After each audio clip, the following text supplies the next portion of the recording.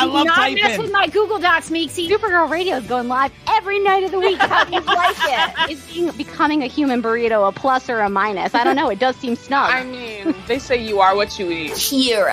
I love that. So I do a podcast called Supergirl Radio, and one of our segments is Lena Luthor, Boardroom or Ballroom, because she looks like a boss in this coat.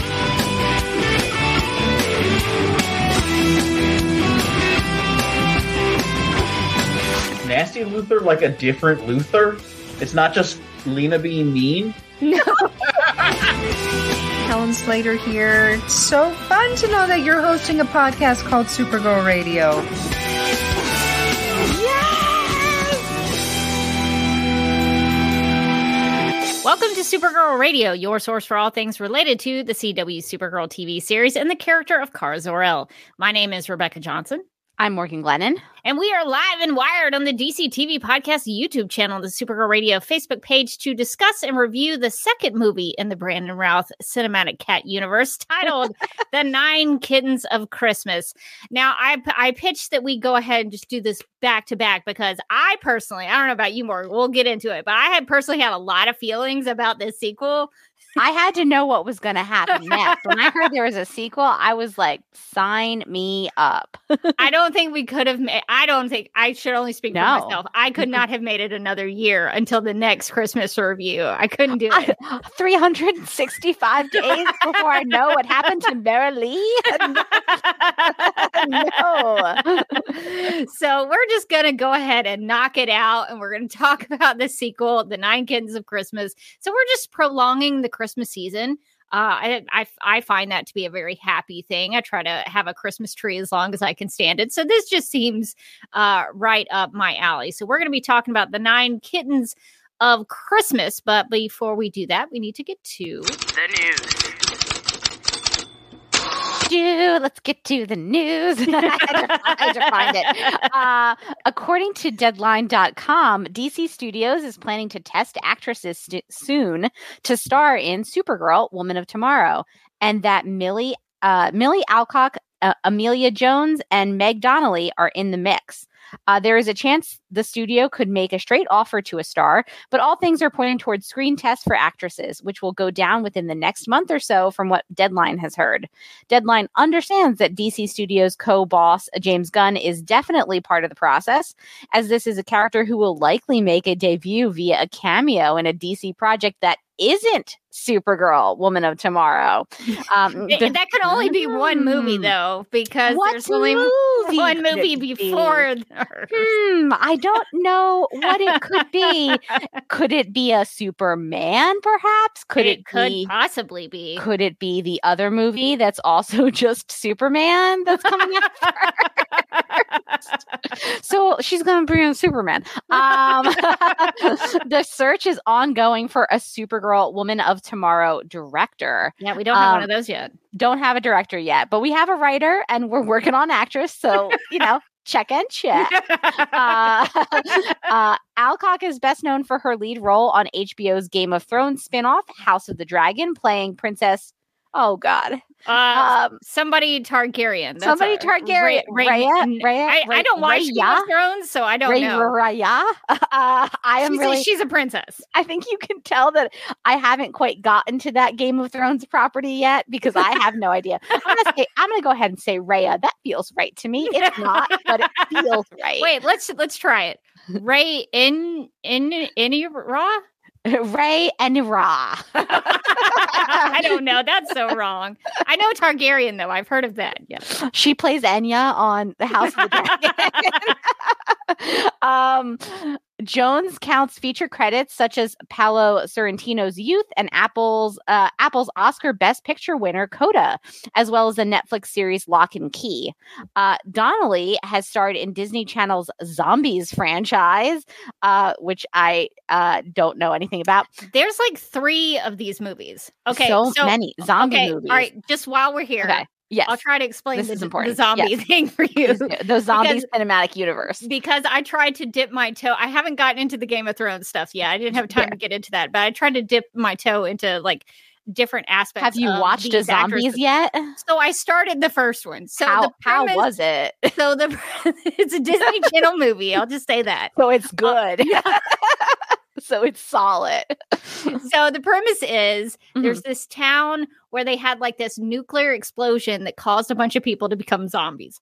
I don't understand it, but so you it's just like go with it. It's like a zombie town. Yes, sort of. Like half of them are like regular humans. Okay. Meg Donnelly's part of the regular human part. That seems like a problem for the regular humans. It is. So in the story, they have, the separation of the regular humans and the zombies. And then at some point they're like, no, we must integrate them into the same school. Oh. So the zombies are going these to school. These are like full, like these are functional zombies. Like these are zombies with hopes and dreams. Yes. So the zombie, the main zombie, the kid who wants to try out for the football team. Sure.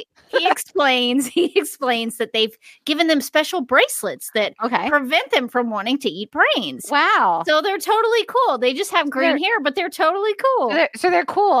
And one could argue, why are they zombies at all? It's fine. So it's more of like an zombie than like a Night of the Living Dead zombie. Yeah. So I didn't get real far, so it might have gotten out of control. I assume one of the bracelets at some point goes off. Somebody's eating a brain. That I mean, I can guarantee you that. Meg Donnelly, watch out. So it's a musical. Meg Donnelly plays like a student who wants to become a cheerleader on the cheer squad, and she sort of has a meet cute with that guy who wants to be a football player, the zombie. So it's like Romeo and Juliet kind of thing. It's a love story. She's a human and he's a zombie. Could that make it any more obvious? So that's the premise of the zombie universe. Like I said, I only got about 30 minutes into the first one, so I really don't know what happens. Well, that is more than I knew about it, and I'm psyched to find out. I will say Meg Donnelly was great in it. For what she was asked to do, she was good in it. She was crushing it. She danced, she sang, she had to pretend to love a zombie, all good stuff. So amazing. That's just catch you up on the zombie franchise. And we are making fun, but a lot of people have gone from a Disney Channel background into stardom and just do a lot of cool stuff. So, Also, they made like 3 of those zombie movies, so there must be an audience for it. Incredible. I love that for them. I love that for us. It's a big hit, apparently. It's the zombie universe. The zombie hive rise up. Am I right? Is that how people use that? Oh, we have an update in the chat. CV Cube says at one point in the movie, the bracelet gets hacked by the evil humans to make them go off and become zombies. No. Exciting. That's terrible. It was so traumatic that like my camera just gave up on life. Did Bunsen have anything to do with it? I think so. I'm going to try to reset the camera to see if anything happens. I'm an angelic ball of light now. I've ascended. I was so happy about that plot detail, that spoiler. Okay, I guess we should get back to the news. Sure. Okay. Since we've gone off the deep end. I've been pitching Zombie Cast to Rebecca, but she said, no, that's not what this podcast is we about. Could do like a minute by minute podcast of the zombie movie. We could really get like deep into it when the humans hack the zombie bracelets. We could really like get in there. I would actually listen to that part. Me too. It's going to get real deep. The zombies are a metaphor for... okay. But getting back to it. Obviously, Donnelly has starred in Disney Channel Zombies, which we all know and love now, and is already the voice of Supergirl in the DC animated movie Legion of Superheroes and Justice League Crisis on Infinite Earth's Part 1. And presumably part 2. There is, from what I understand, 3 parts. Oh, so maybe all 3 parts. We don't. Maybe. I don't know. I assume. Yeah, bud. What do you think about that? Bunsen's looking directly into the camera now, so deep into the soul of our viewers and listeners. Looks so majestic. Doesn't he? Isn't he a beautiful boy? Bunsen, do you have any thoughts about the casting of Supergirl? Do you have a front runner? Bunsen does love zombies, so yeah, that's right. Oh, he's got to go. He's got a lot of stuff going on. Yeah, he's got things to do. He's like, oh no, this is too much of the spotlight for me. I like to just ruin your live streams whenever possible. Don't ask me my opinion. Okay, he's a very private cat. Yes. Yes, Crisis on Infinite Earths Part 1. Superman Legacy, meanwhile, is prepping to shoot this spring in Georgia and has been set for a worldwide release on July 11th, 2025. So about a year and a half from All now. right. Not that long, not too long.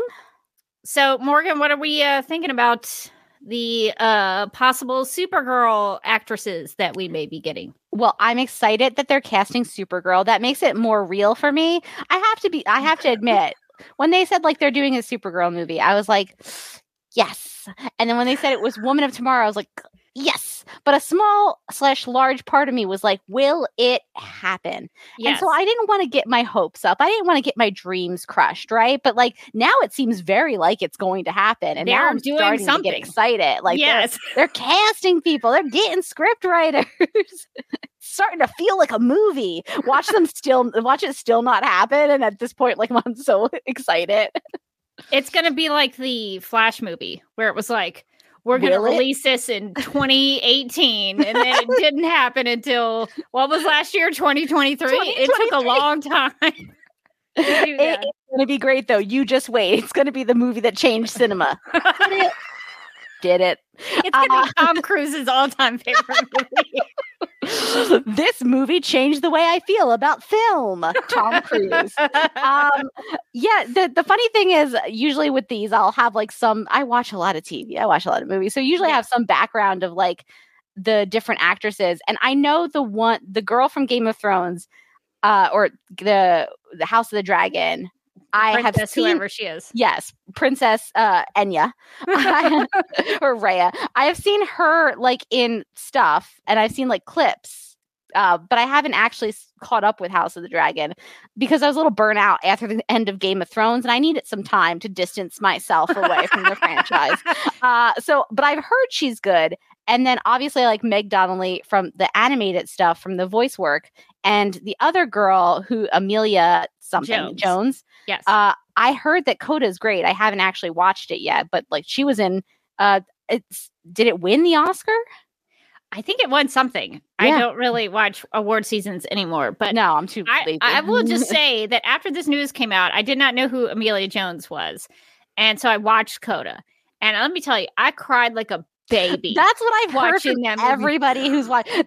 Every time I'm like, oh, I haven't seen it yet. They're like, no, it's great. You have to watch it. Apparently, it's very emotional. And very emotional. The premise is that she is the only person in her family. She has a mom, a dad, and a brother. They're all deaf, but she is the one who is not deaf. And so she has to do a lot of the heavy lifting in their business because they're fishermen. And so in order for them to have a boat to meet the regulations of the fishing industry, they have to have somebody out there who can let them know if somebody contacts them by the radio or there's an emergency, something or other. So they have to have somebody that can talk to the speaking people. So she is very important. And so then she has this dilemma because she wants to sing. She wants to be a singer. And she wants to go to college, but can she go to college, but also help her family with their business? And there's like a real dramatic dilemma, and it's very sweet. It's very good. I could not pull it together. I cried all throughout that thing. And I will say that Amelia Jones was great. She was very good in it. She could handle a lot of ranges, a lot of different emotions. And it wasn't just so much that she, I think a lot of people have talked about how she took 9 months to learn how to do the signing and everything. That's great. But I think what made that effective was that she did the signing and she was really emotive in her face and in her tone when she would speak while she signed. So I thought that was excellent. So I will say that even though she has brown hair in that movie, I could totally still see her as Kara. I think, we did have a brunette actress in Melissa Yeah, Benoist. that's before true. She dyed her hair a dirty blonde. So I think that's still possible. So I think Amelia Jones, if she were to be cast, I think she would be a great actress, and I think she could handle it. Meg Donnelly, obviously, has been great as Supergirl in the animated universe. And I think I do remember that back when James Gunn announced his plan for the DCU, he mentioned that he wanted to be able to hire people who could do both live action and animated stuff. So Meg Donnelly could potentially have like an upper hand, or she could already be halfway there. But I did talk on Dave the Film Junkies live stream on Friday, and we discussed it to the point where I kind of realized like there's no need for Meg Donnelly to voice Supergirl after the Crisis movies. So I don't know if she would if they would still need Supergirl in animation after that. But she has done animated work, so she does have that in her arsenal there. So she does fit the voice acting part of that, and she is a good actress. I thought she was great in those zombie movies. She was also in the Winchester TV show. Oh yeah, from the CW. So I watched a little bit of that. She was pretty good in that. And then is it Millie Alcock? I think so. Yeah.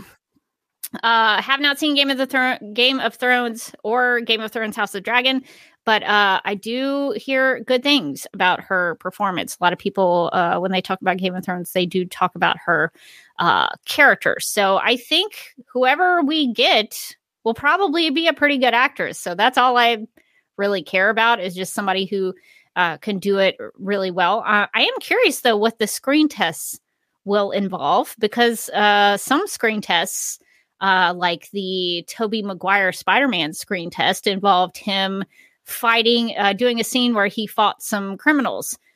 So I wonder if they will actually have Supergirl, like in their screen test, will they have Supergirl doing fight choreography or something like that? Because I think Meg Donnelly, given her dance background, she could probably handle choreography pretty well. So I'd be curious, like, how they go about choosing Supergirl there. Will the screen test involve her with Superman?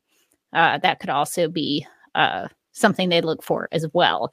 I anticipate she will be a cameo in Superman Legacy to tease up the Supergirl Woman of Tomorrow movie. My speculation is that they will somehow have her say goodbye to Superman. She flies. She has a birthday party. She goes off world, gets drunk, and that's how she meets Ruthie. So that's my speculation. I have no idea if that is true, but I think if they're casting actresses now, she's probably going to be in Superman Legacy in some way. I am curious, Morgan, what did you think about the fact that the Supergirl Woman of Tomorrow director, whoever that may be, is not getting to cast Supergirl? Yeah, what are your thoughts on that? I feel like, and I don't know, I'm not in the biz, but I do feel like it's usually like there's usually a director before they go into casting. I guess with some of these like cinematic properties, they can kind of bypass that sometimes because they have, you know, like the James Gunn situation, or, you know, the Marvel situation where they have just kind of a bunch of stable of people. But usually I feel like the director is involved in the casting. So it is a little weird that the director hasn't been picked yet and they're casting the lead already. But who knows? Yeah, it's not unheard of. Like for the DCEU, for example, when Zack Snyder was casting Batman v Superman: Dawn of Justice, he had Wonder Woman in the cast, so he went ahead and cast Wonder Woman. And Patty Jenkins came behind that and directed the Wonder Woman movie. Same thing with Jason Momoa as Aquaman, the Flash, Ezra Miller's the Flash, and Ray Fisher as Cyborg. He got to cast all of the Justice League because they had played a part in Batman v Superman. Excuse me. So that could be a similar case where James Gunn is writing Superman Legacy and wants to have Supergirl involved in it. And so that's why he's getting to cast her. But yeah, it does kind of stink that not only is the director not getting to cast Supergirl, they're not casting Supergirl and Ruthie at the same time, which I think is unfortunate. Yeah. in an ideal world, I would think that you would want to cast Supergirl Ruthie together so that you could make sure that they had good screen chemistry and they got along. I would think that that's pretty important since they basically carry that story together. But it is what it is. So I guess maybe by the end of January, sometime in February, maybe we'll hear an official casting decision. So I hope, all the actresses get a good experience out of it, no matter who gets cast. And we'll have to talk about it more when we hear something. It is exciting. I saw a comment from Aaron to correct me. I said I thought it won. Aaron says, among other things, Coda did win Best Picture in the Oscars for 2021. So that's pretty exciting. It deserves it. I mean, I haven't cried at a movie like that in a long time. So pull it together, Rebecca. It's not that big. But yeah, so we'll have to see where we go from here. But I think it's interesting. Also, we mentioned Superman Legacy is going to be shooting in Georgia. I imagine a lot of these DCU movies might be doing the same. They have a big movie studio there now, and the Marvel Cinematic Universe used those studios quite a bit. I know a lot of the Guardians movies were shot there. I feel like Avengers Endgame was also shot in Georgia. So it's kind of no surprise that James Gunn is also using that facility to start his cinematic universe over at DC. So that's good to know. I have a feeling a lot of downtown Atlanta buildings will be used. Oh yeah, you're going to be able to spot them when we see the movie. You're like, ooh, I know that. I'm pretty sure I know which building they're going to pick for the Daily Planet, but we'll just see. Because I money on it.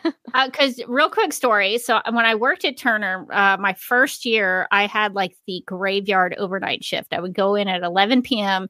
and I would get off at 7 a.m. And so when I would drive in downtown, it was dark. It was usually foggy and smoky. And there was this one building. I cannot remember the name of it, but I always looked up at it and I was like, that kind of looks like that would be a good building for the Daily Planet. So I've always thought that. So we'll see if they have any downtown Atlanta locations for it. And I imagine that maybe Supergirl Woman of Tomorrow will also shoot there. We'll see. So that's exciting. In more Superman Legacy news, because this is news that we have not covered yet. We probably should, because these two characters we're pretty familiar with here on Supergirl Radio. According to The Hollywood Reporter, Skylar Gisondo, known for his work on HBO's The Righteous Gemstones, has been cast as Jimmy Olsen, the boyish photographer at the Daily Planet who works alongside Clark Kent and Lois Lane. At the same time, Sarah Sampaio, the Portuguese model known for her Victoria's Secret work, has been cast as Eve Tessmacher, the assistant. Oh my gosh, it's taking my voice out. The assistant and sometimes mistress to the scheming villain Lex Luthor, played by Nicholas Hoult. So now we have not only Superman and Lois Lane, and Lex Luthor, we have Jimmy Olsen and Miss Tessmacher. So they are really building out those side characters and the Daily Planet staff, at least for sure. So that's pretty exciting. We're getting a lot of new characters in the DCU, so we'll see if we get any more. Ooh, that is exciting. It's so funny. The Skylar the actor, they say he's on the Righteous Gemstones. I don't remember him, but I also haven't seen past season 1. So that went probably to it. Maybe he's in one of the later seasons. So now when I catch up, I can keep an eye out. He certainly, he looks the part. He does. If you were to show me his picture and be like, who's he playing at the Daily Planet? I'd be like, I think that guy's probably Jimmy Olsen. I think that guy's Jimmy Olsen. Yeah. He's got a real Jimmy Olsen. He's really got Olsen vibes. All right. So, Morgan, do you want to tell us about Melissa Benoist's most recent project that she's got coming out soon? I would love to. I thought that the news was over. We got One more. Netflix recently dropped the new trailer for Masters of the Universe Revolution, which features the voices of Chris Wood as He-Man and Melissa Benoist as Teela. It premieres on January 25th. So if people are not aware, the first rendition of the Kevin Smith He-Man universe had Sarah Michelle Gellar as Tila, and Melissa Benoist is coming in to replace her. So this will be the first one that Melissa Benoist is in, but Chris Wood has been He-Man in both. So if you want to check that out, Netflix on January 25th. I don't know. Maybe we'll do a pilot pod. Maybe we'll do a Supergirl Radio episode. Don't know, but I feel like that almost requires us to do some back work into the He-Man universe. It's been a while. I know He-Man, I know Skeletor, I know She-Ra, I know Battle Cat. That's about as far as I go. I think I started watching the Masters of the Universe when it came out a couple years ago, like the animated one, and then I fell off like an episode or two in because I realized I guess I didn't watch the original when I was a kid, and I feel like to a certain extent, like some nostalgia might be needed to be like really into it. I don't know. I'll make an attempt again. It's for Melissa. I should mention that I used to love when I was a kid. There was a Masters of the Universe movie, and it had Courtney Cox in it.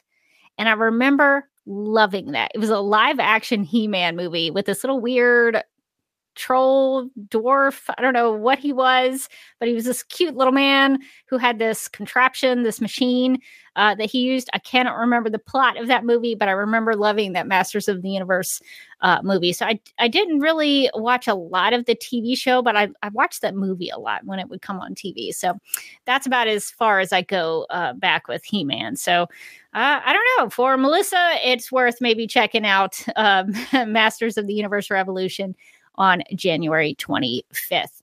Well, I guess we should get to what we came here to talk about, which is The Nine Kittens of Christmas, the really important film that we have come together to talk about. The description for this movie reads, I think it actually came out in 2021. I just fixed it in the doc, and you just fixed it in the doc at the same moment. I realized that I had not replaced 2014, which is the nine Lives of Christmas. So there is a 7-year, I guess, film gap between when they shot The Nine Lives of Christmas and when they shot or released The Nine Kids of Christmas. So this movie is from 2021.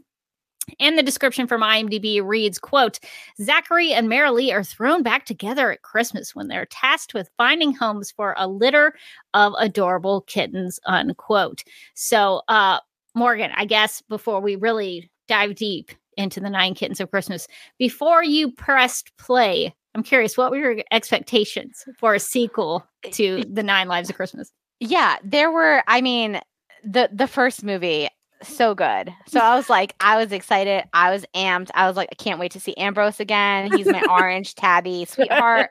Can't wait to see my girl Queenie, my queen. I bet Queenie is going to be cutting it up in this movie. Nothing bad could possibly happen to Queenie. Throw it up for Queenie.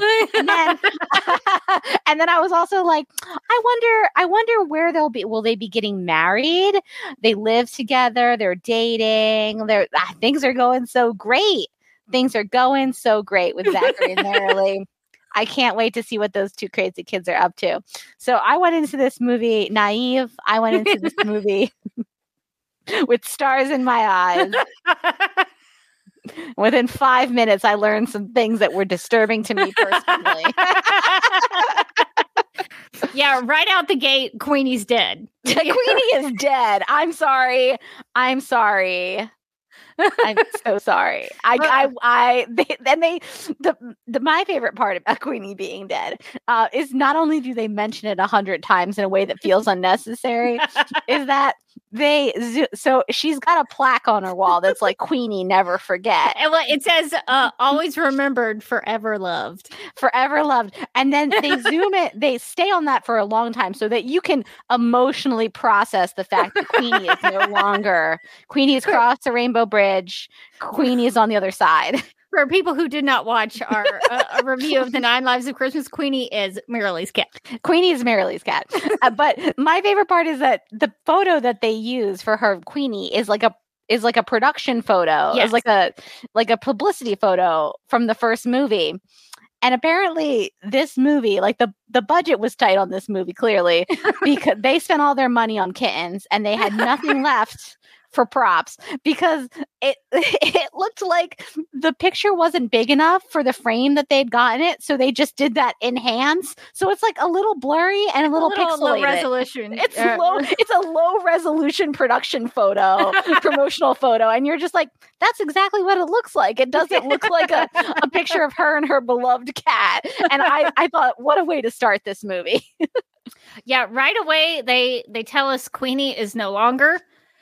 Why, I'm not sure. The only reason, and humor me with this, the only reason I can think of as to why Queenie died was maybe it was a metaphor for Zachary and Marilee's relationship that had died. And so, like, when she moves, because she moves to Miami, she starts this private practice with this new guy, and Queenie is a representation of the ending of her relationship with Zachary. Of that chapter of her life. Ooh, that's the only reason I can think of why. Because you could have just had Queenie there. Like, Queenie could have just been there. Yeah, I also struggled with the death of Queenie, much like Marilee did. I asked, why did the cat have to be dead? It's a cat. Like, it only has so much impact on the story. And she has a different cat. So that's, again, spoiler alert. Her new cat is named Duchess. And she's still also royal. Still royal, still beautiful, gorgeous. A Duchess is a queen. I'm sorry, Queenie. It's another long-haired cat. Like, it's like she basically just like control replaced Queenie. And it was just like, why not just, I mean, maybe the original cat actress. Yes. Cat actress. Thank you. I got it. Thank you. Passed on. And they were like, you know what? We can't just find another cat that looks like this cat. It's impossible. And we want to honor her memory. I was complaining about this to my husband. I was like, Mike, they could have just gotten another cat that looks like that cat. And Mike was like, yeah, there's like a million cats that look like Beaker. Someone could replace him. And I was like, and I went, no, they could. And I would always know. And he's like, well, you would, but like the audience wouldn't. Like, if we were to recast Beaker on this podcast, like, would anyone know? I would know, but probably not the rest of the audience. Well, if you had a Beaker who didn't try to jump on the china cabinet, we would know immediately. We'd be like, wait a minute, that cat's off. There's something wrong with that Beaker. That cat was switched. But yeah, the death of Queenie. Why? Just right away in unnecessary. Unnecessary. Really starting out on a downer note for this Christmas movie. So, and in addition to that, we also find right away that Marilee's in a different city. Marilee? And she's with some other guy. Who's this guy? Who is not Zachary. That's not Brandon Routh. So, what did you think about the introduction of her new life? Yeah, it was a twist I didn't expect. I thought we were going to start up in this movie, and they were going to be living together and maybe planning a wedding. Maybe that would be like the plot of this movie, and then like the drama would be kitten related in some capacity. And I wasn't 100% wrong. There was kitten drama. Yeah. But yeah, they zigged when I thought they were going to zag. They were like, no, like they broke up because Zachary couldn't commit and Marilee wanted more. And I was like, oh, okay. But then she got too much. She's like, why can't you be ambitious? And then she like starts dating this guy that's like, work is my whole life. And she's like, you know what? Maybe I had it good. I went too far with this one. I went too far. I did not find that middle ground I was looking for. So the third movie in the trilogy, she's finally going to find a man who both works a little bit and can commit.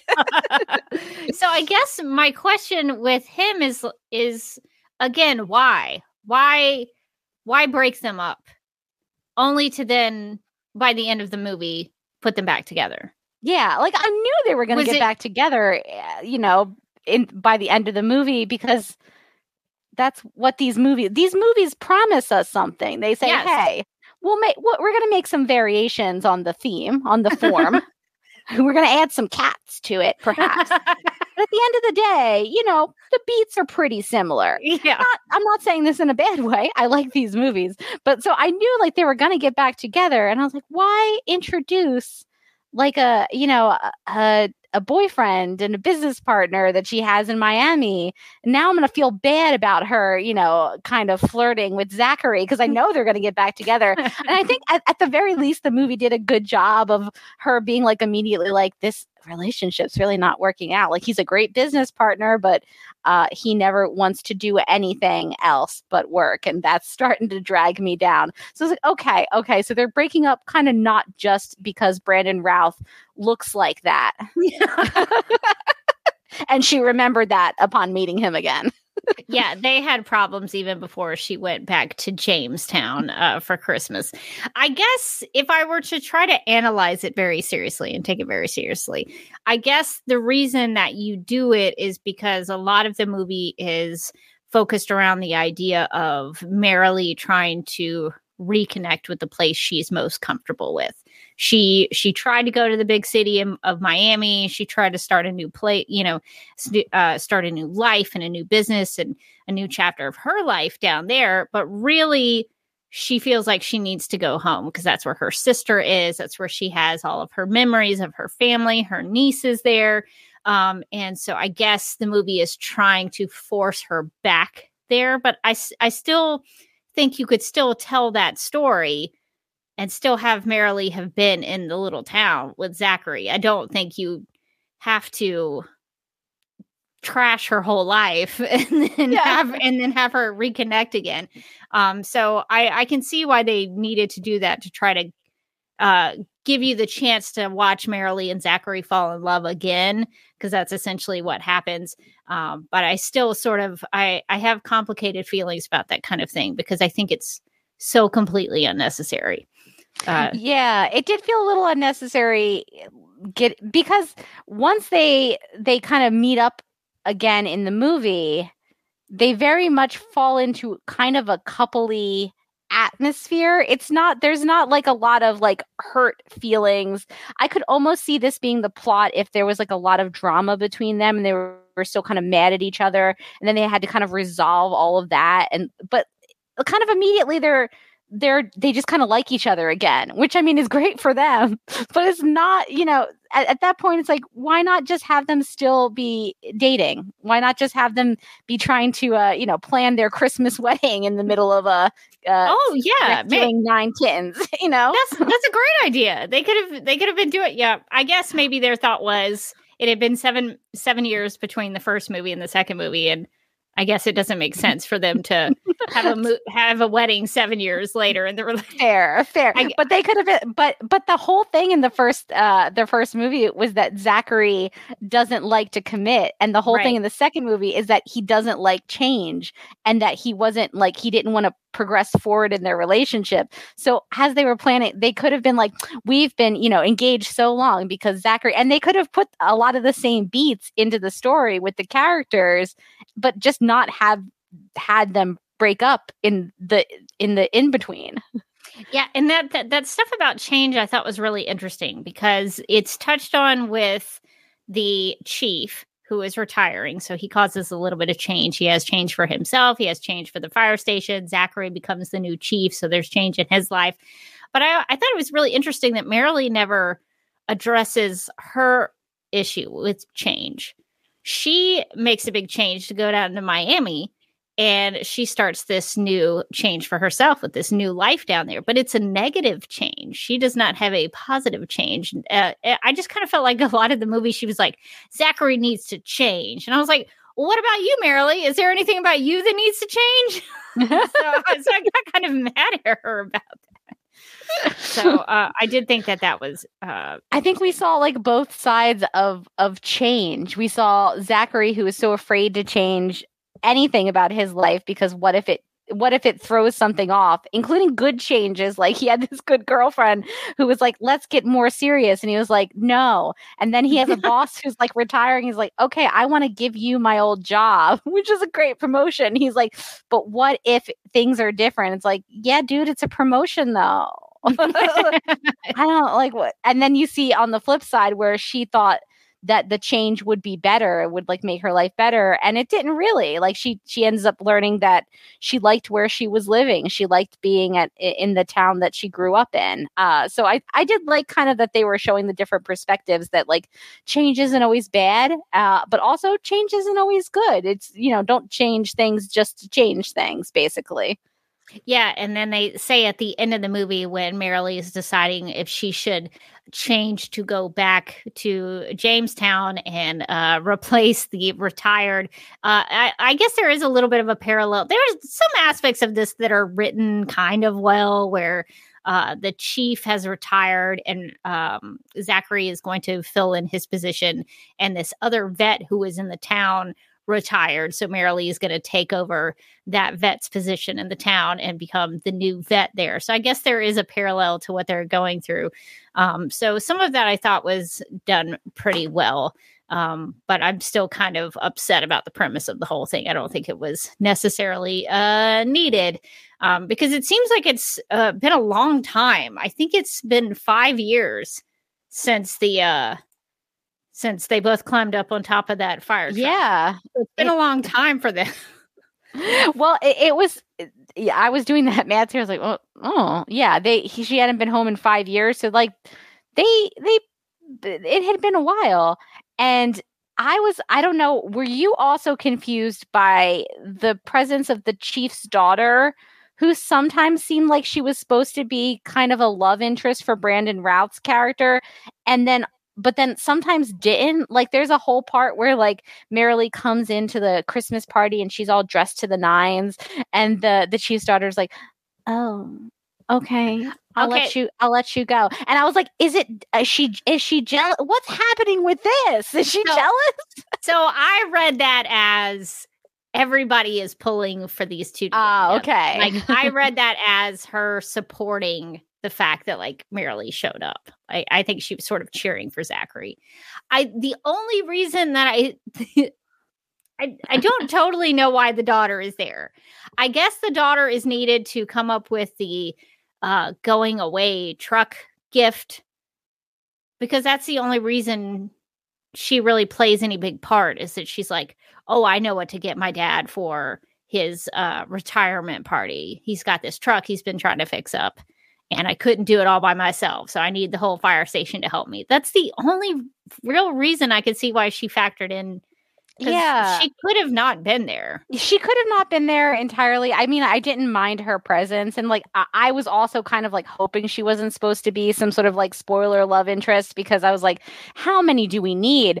But I definitely initially thought when we see Marilee in Miami and she's got her new guy, and then we cut over to Brandon Routh and there's like this pretty girl working at the fire station with him. I was like, oh, and so he has a new relationship. And they were like, no. But there were moments where I was like, wait a minute, was that flirting? But it's probably just like a natural reaction to being in a scene with Brandon Routh. Probably. I guess in some ways, maybe they were trying to play it as like her father, she's really close to her father at the station. And so when her father leaves, she'll have somebody she can be like, he would be Brandon Routh's character, Zachary, would be like another father figure to her. Yeah, they're more like family because he's so close with her dad, I think. Right. But yeah, I was initially thrown off and I was like, oh my God, we're gonna have to get rid of 2 love interests. Well, and we did have to get rid of one because Miles, even though he didn't want to come to the Christmas stuff with the family, he shows up to a party he was not invited to. Not invited at all, Miles. And so he shows up unexpectedly, and then they officially have their breakup. But then it sort of plays out like the ending of the 9 Lives of Christmas, where this time he sees her with some guy and he gets upset about it.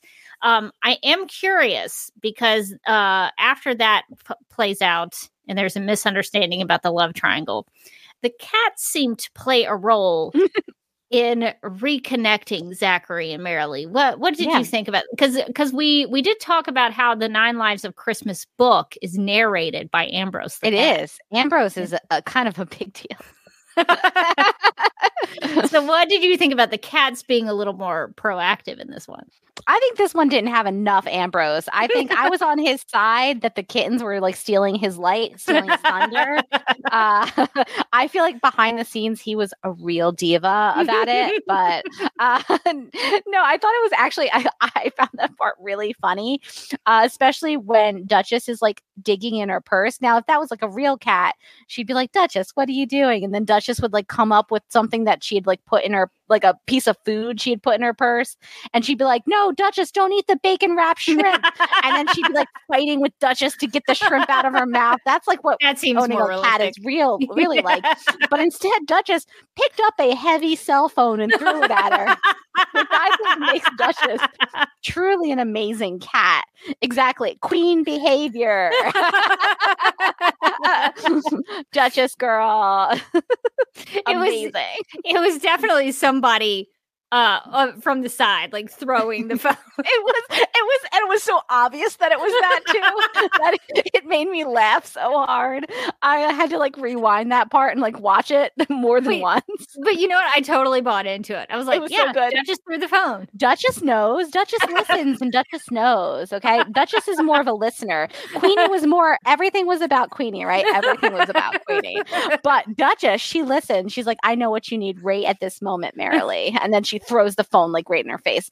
The other thing I thought was really funny was Ambrose answering the phone with his little paw. Yes. Which I thought was really cute. But at one point, Zachary tries to steal the phone back and Ambrose like swats at him and he goes, did you just like bat at me? Like very offended. And I had to say, I have those conversations with my cat and I use that exact same tone of voice. Sir, like when I'm trying to kind of like, sometimes I'll try to move Beaker out of a spot on the couch so I can sit down and he'll start to swat at me and I'll go, sir, did you just, no, you didn't. No, you did.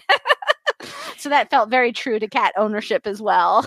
I haven't owned a cat in many, many years, so it's been a while for me. But from the stories that you have told me about the lab cats and Christmas trees, I found it pretty realistic that a lot of the time they would show the kittens around the Christmas trees, like in the Christmas trees, causing chaos with the trees. I thought was pretty realistic. So I thought they handled the cat aspects of this movie pretty well.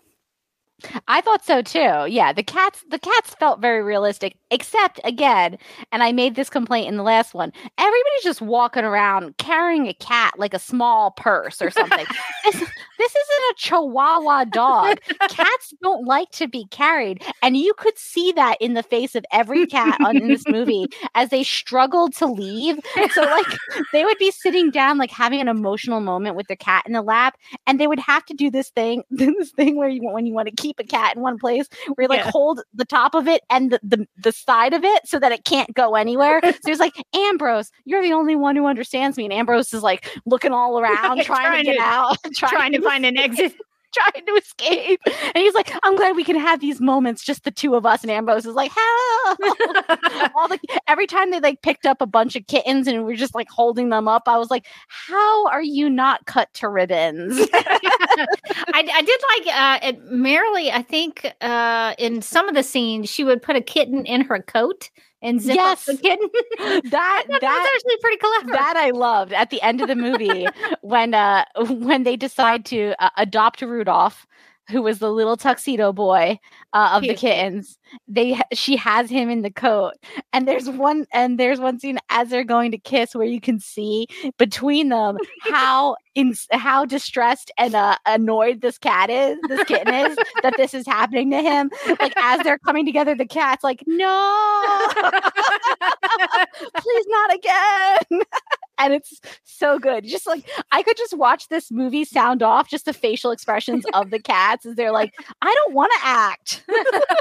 But if you didn't want a cat to go somewhere while you're in a scene, just zip him up. Zip him up he's too small. He's too small to pipe. He can't go anywhere. And he's warm. He's so warm. He'll stay warm. Cats do love being warm. So he's probably like, this is a mixed bag for me. I'll stay here. I feel like stay this here, is but marginally okay. At least it's warm. I want in the third movie, in the trilogy that I'm manifesting into the universe. I want to know how Ambrose and Duchess get along with each other. I need to know about the interpersonal relationships of these cats as they like all have to move into the same place. Well, now are they raising Rudolph? Exactly. But like Ambrose and Queenie, what they had was special. But like, are Ambrose and Duchess gonna like each other? What if the whole third movie was like the romance was just between the cats, and like the humans have like their own storyline, but really like the romance story of the movie is between Ambrose and Duchess, where it's like an enemies to lovers. And then they're like, this is our son, Rudolph. They form a little family. That'd be so cute. I love it. But yeah, I think that would be a great third movie, because there really should be one last movie. We gotta get the trilogy going. Oh man, yeah. So lots of cats in this one. Did have 9 kittens. I guess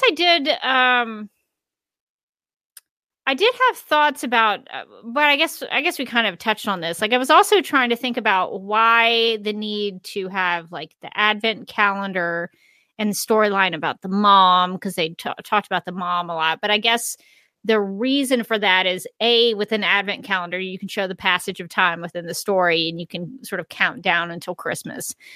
Then I guess you can focus on Marilee's connection to her family and wanting to move back home. And then they tease that wreath is the last thing that they take out of the Advent calendar. And they talk about how a wreath is like a representation of the full circle of love. And at the end, when Zachary proposes, the wreath is something that he puts around Rudolph's neck as his little collar.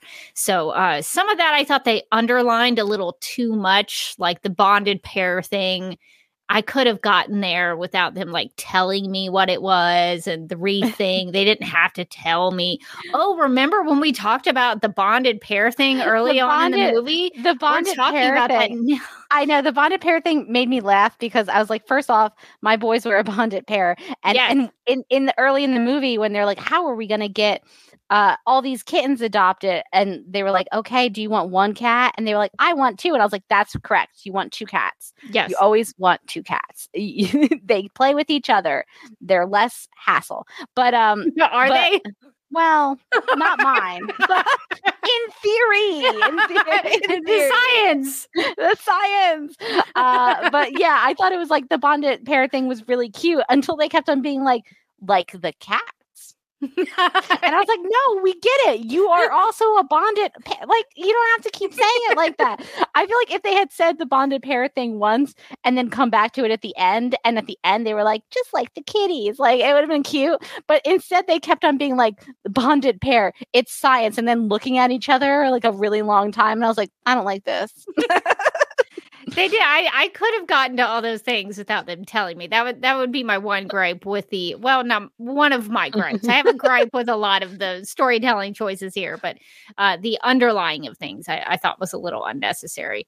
But yeah, so I guess, Morgan, were there any other thoughts that you had about the 9 Kittens of Christmas? I had a lot of thoughts about the kittens themselves. Yes. Okay, let's go. Yes. So he finds this box full of 9 kittens. It ties into the title. Yes. And he's like, cool, there's 9 kittens. And then the whole story of the movie really is like, these 9 kittens need to get adopted. But they seem to adopt somewhere around 25 kittens out. And early in the movie, it's a lot to keep up with. Early in the movie, I started to keep account of how many kittens they had adopted out. And so like they adopt the 2 to his boss, which makes sense. The chief takes 2. Chief is a big cat guy, got big cat guy energy. And he's a bonded pair like the cats, because he and his wife are together. Exactly. Oh, metaphors. Yes. They're so excited to get their 2 cats. Okay, so they got 2 cats off the table. Then they go to like an event with firefighters, or they go to some other event, and then they adopt out like 4. There's a line that they should have removed where somebody comes out And it's like, we did pretty good. We adopted 4 of them. And I was like, okay, so you're down 6. It's like 6, yeah. So now you got 3 left. Yeah. But then they go to the bookstore and they convince the lady at the cafe to take one. They convinced the lady at the cafe to take one. And then he says that he had made a joke to some lady about the cats being better than therapy. And so she was going to take one. So that's 2 more. So they should only have 3. Yeah, they should only have, at this point in the movie, they should only have 1 kitten left to adopt out. I was doing this kitten math like fast and furious in my head. And I was like, okay, well, that's not that many cats to adopt out. But at this point in the movie, they're like, we have 3 cats left. What are we going to do? And I was like, sir, no, you don't. No, you don't have 3 cats left. Did one of these adoption situations fall through? Yeah. And they just didn't tell us. Why wouldn't you tell us that? And then they find the lady at the choir practice, and she's like, I'll take all 3 cats. I love cats, and I love accepting them from strangers I bumped into on the street. Me too, lady. Me too. So, but then she has to foster some cats, so she can't take the kids. She can't take them. Okay, lots of stuff going on with her. And then at the end of the movie, they give 2 of the cats that they shouldn't have left to Marilee's niece. Yes. Which I was like, honestly, I was waiting that whole movie, and I was like, if that little girl doesn't get at least 1 kitten, that's it. I'm flipping tables. Yeah. I'm starting riots in the street. Like that little girl. She was doing so well. She took care of the kittens. She loved them. She made sure they got their vitamins. She was giving that little guy his vitamins. What vitamins? I don't know. Don't worry about it. They're kittens. So she gets 2, and then they take the tuxedo. So they take the last one. But I was like, this kitten math is not mathing, you know? And that is my biggest critique of this movie, is that I could not follow the kitten math that they were doing. I was like, no. What they needed to do is, like, between every scene where they were having kittens adopted, they needed to put up like a funny scorecard of like how many kittens were left and how many kittens had been adopted, and so we could like keep track properly. That would actually have been a great editing style. Yeah, like transitions between scenes could have just been like the kitten count. Yeah, I love it. Thank you. That would have really helped, because I helped me. I couldn't keep track. I actually did have trouble keeping up with. I just kind of at some point I quit counting. I was just like, whatever they say, I'll just go with. That was the right decision to do. Like, they didn't expect anybody watching this movie to be keeping like a detailed count of how many kittens they had and didn't have. Dialogue. Paying attention. There was at one point where they give the little girl 2 of the kittens, and I was like, I was pretty sure that was that was the bookshop kitten. But all right, let's just roll with it. But I thought that was really funny. I was like, they clearly at one point were like, you know what? 9's a lot, but we've been giving out a lot of kittens in this story. Whatever. No one's paying attention. And they're right. No one should be paying attention. But I was. It's just, we're just supposed to care about the number of kittens because it's the amount of time that Marilee and Zachary spend time together. Exactly. Because they have to team up to get these kittens adopted. So if it takes 3 extra kittens that they didn't start with to make that happen, Morgan, they're gonna do it, and that's gonna be okay. But I agree with you. It does sound like, according to the dialogue, that they had already kind of done the job before they gave out some kittens. So yes, I agree. Okay, well, I guess to wrap things up, because I guess we kind of talked about all of my big feelings that I had about this. I like that your feelings were about like the metaphors and the plot and the structure of the movie, and my big feelings were like, there's just not enough cats. The kitten math is wrong. That is valid. I think that is a great thing to bring to the table. I guess my last question for you, because I was trying to think about this for myself. What did you think about this as a sequel? How for you? How is that follow up? Do you feel like because I kind of felt like the first movie told the story of Zachary and Marilee, but now we have a completed, or so we think, story of Zachary and Marilee. How do you think that it wrapped up their story?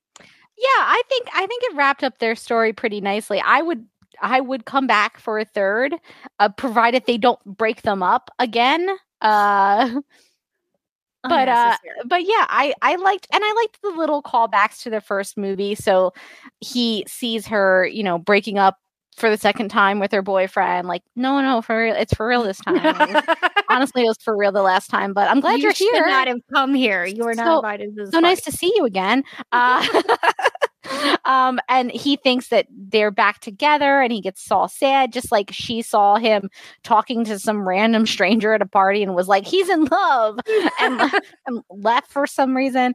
And then I felt like the sort of the circle analogy when he has the little collar with the sort of the holly looking mistletoe reminded me of the mistletoe in the first one. So I was like, okay, I like the little callbacks to the first movie. They even had when they run into each other at the grocery store, she is buying large amounts of that Mrs. Claus ice cream. Yes, and she kicks it away.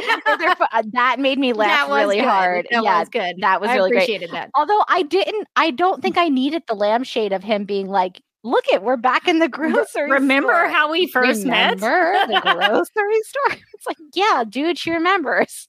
We all remember.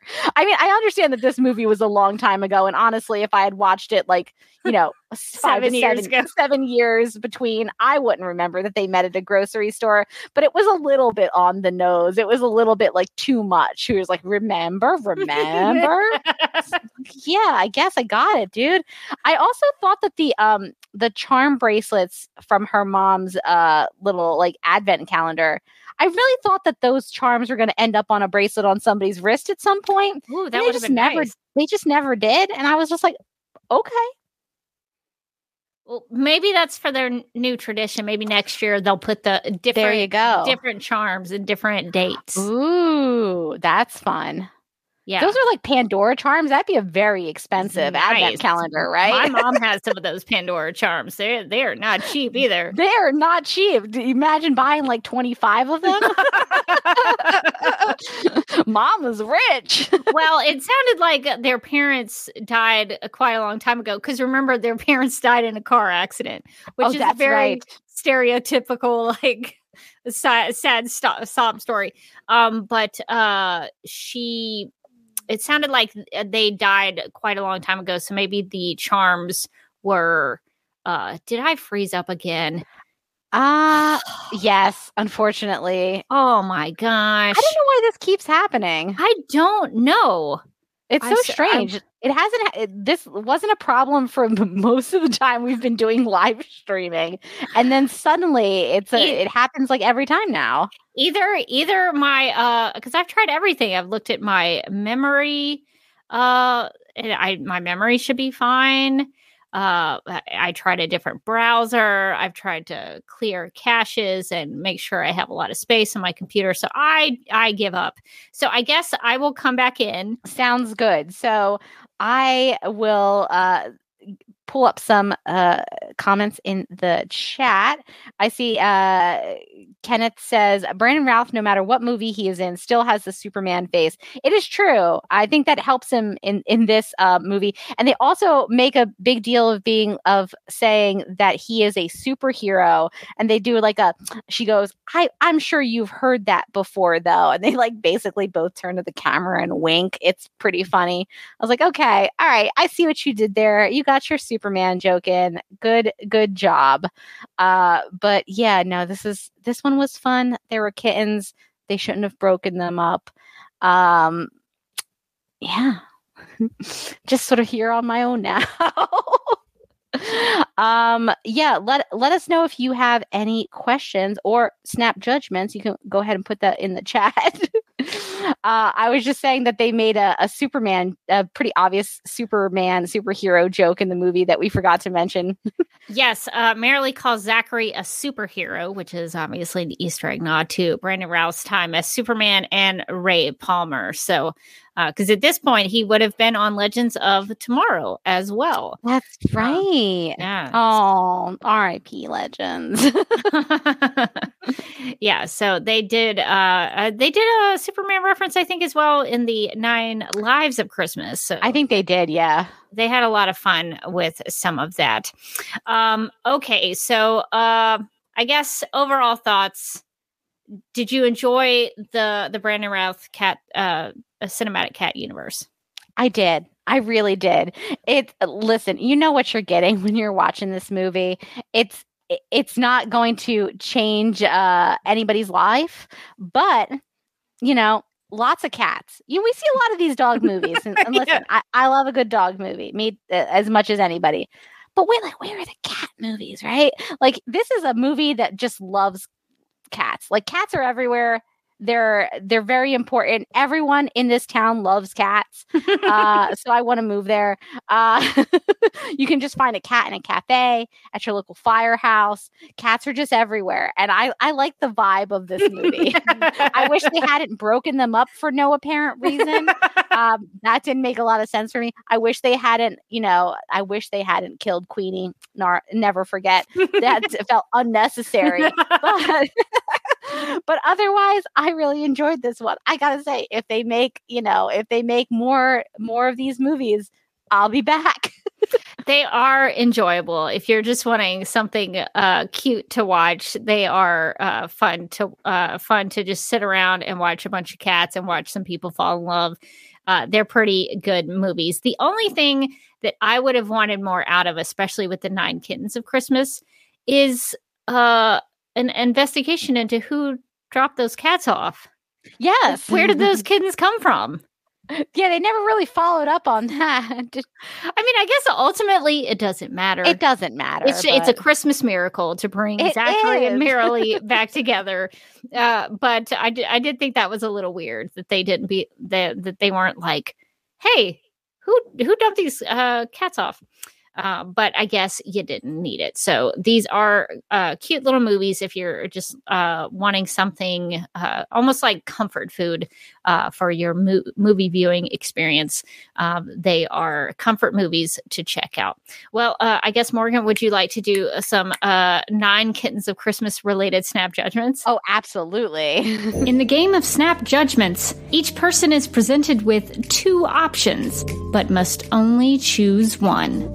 First instincts are recommended and explanations are unnecessary. Okay, so first snap judgment, bookstore cat or cafe cat?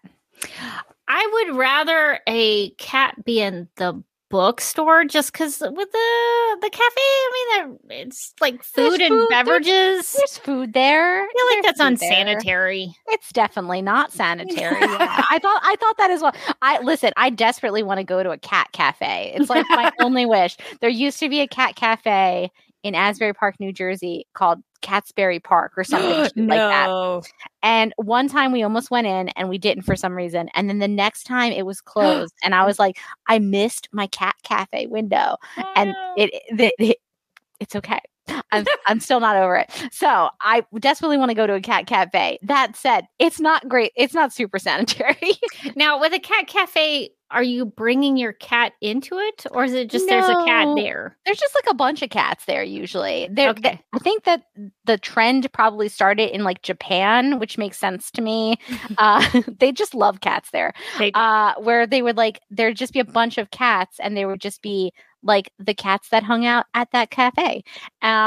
In some of the cat cafes here, I think they're like a lot of them are like adoptable, so they're like rescue cats. So that's a good idea. You go to the cafe and you meet a cat, and the cat meets you, and you spark with each other, and you can adopt it.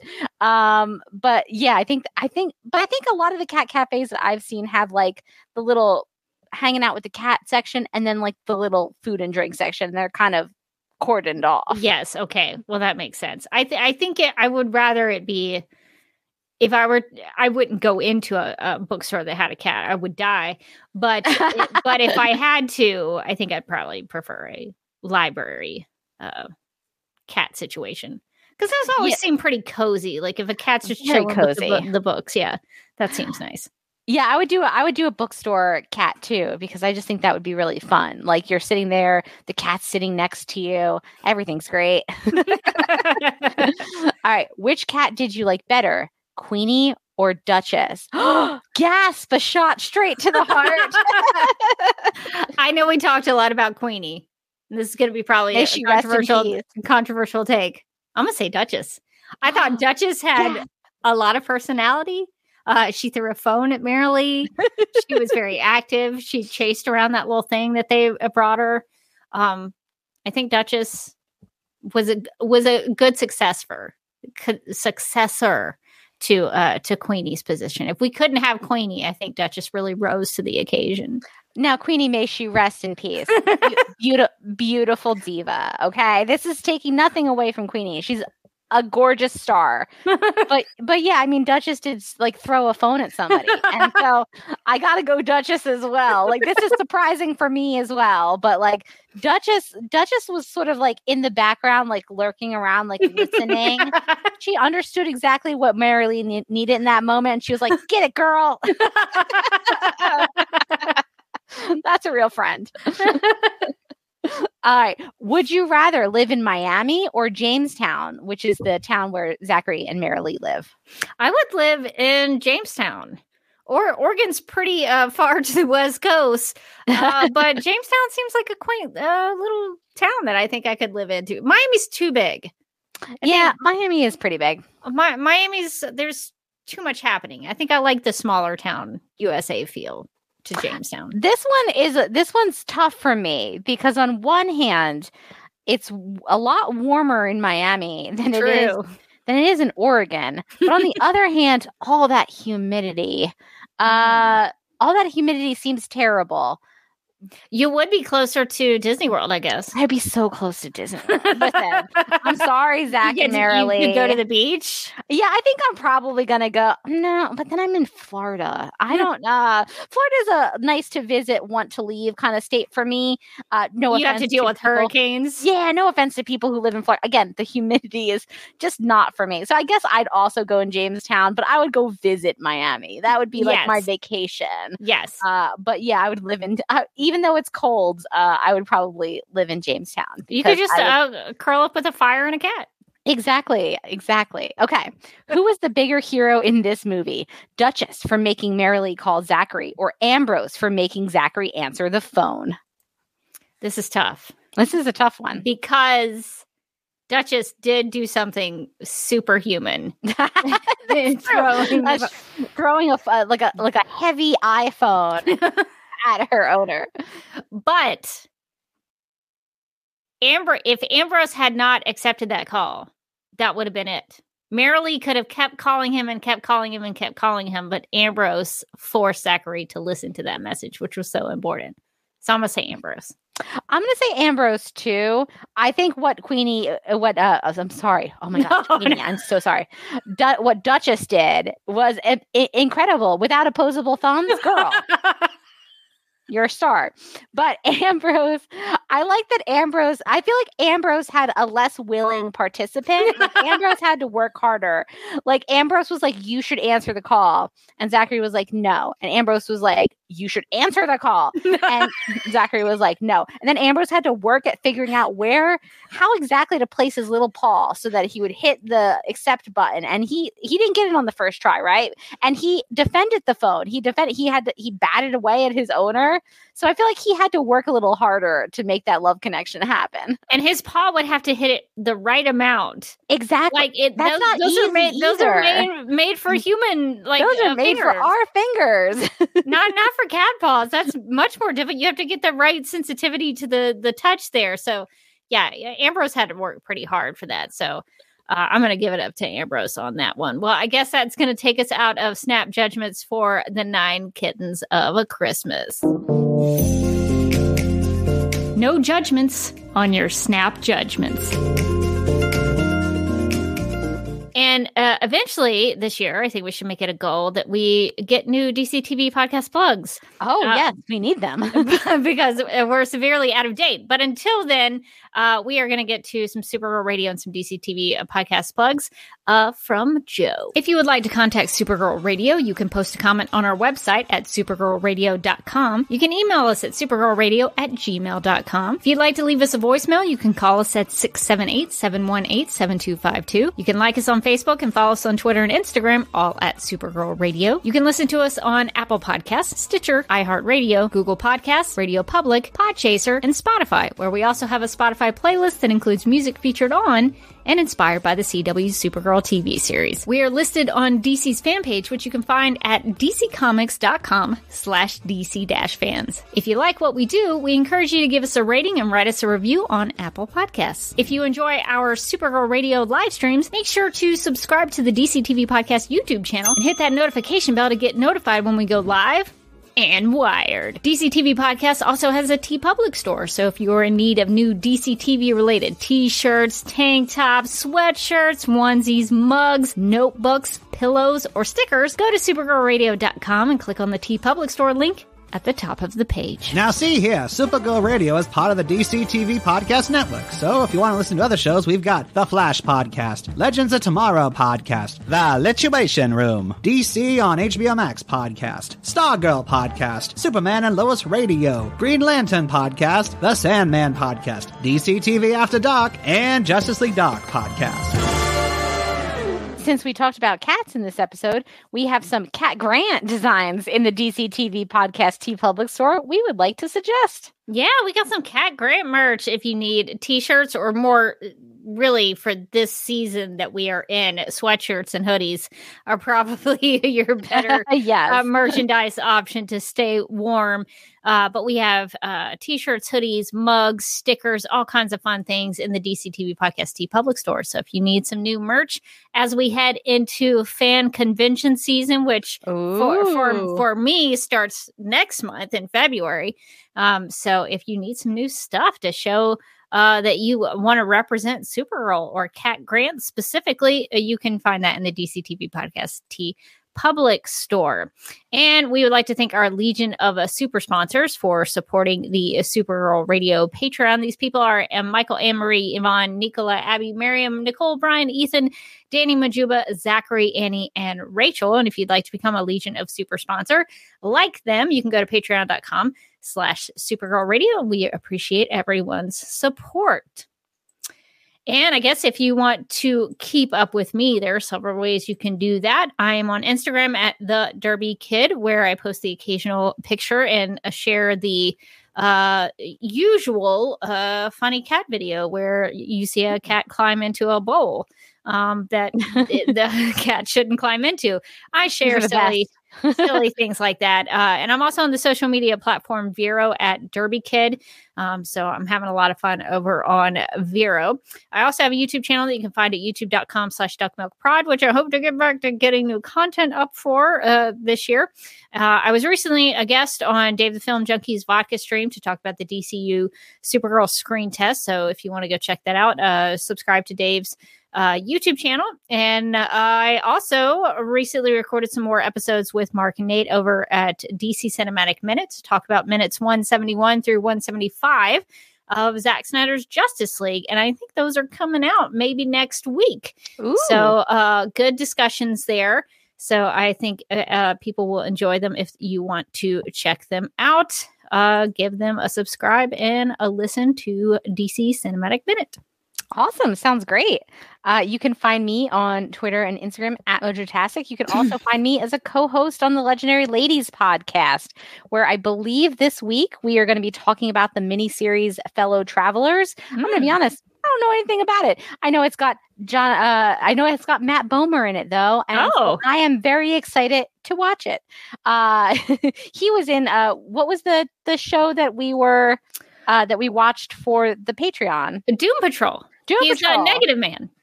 He was in Doom Patrol, but like then he spoiler alert, you can't see his face anymore. And I was like, that will never do for me. I cannot deal with that. But presumably his face is going to be all over this show. So that's a plus. So if you have been checking out the show, or if you're interested, you should stop by the Legendary Ladies podcast. You can find us online, thelegendaryladiespodcast.com. We're also on YouTube at The Legendary Ladies, and Instagram at The Legendary Ladies, and Twitter at Legends_podcast. Yeah, follow them on all the stuff because the Legendary Ladies do a great job. So I think people should subscribe. All right. Well, I think that is going to do it for this episode of Supergirl Radio. But until next time, I'm still Rebecca Johnson. And I'm still Morgan Glennon. And we're relieved that all 9 to 25 kittens got adopted.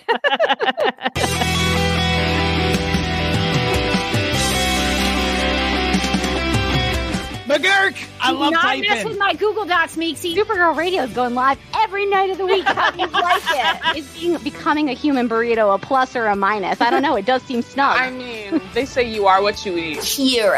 I love that. So I do a podcast called Supergirl Radio, and one of our segments is Lena Luthor, Boardroom or Ballroom, because She looks like a boss in this coat.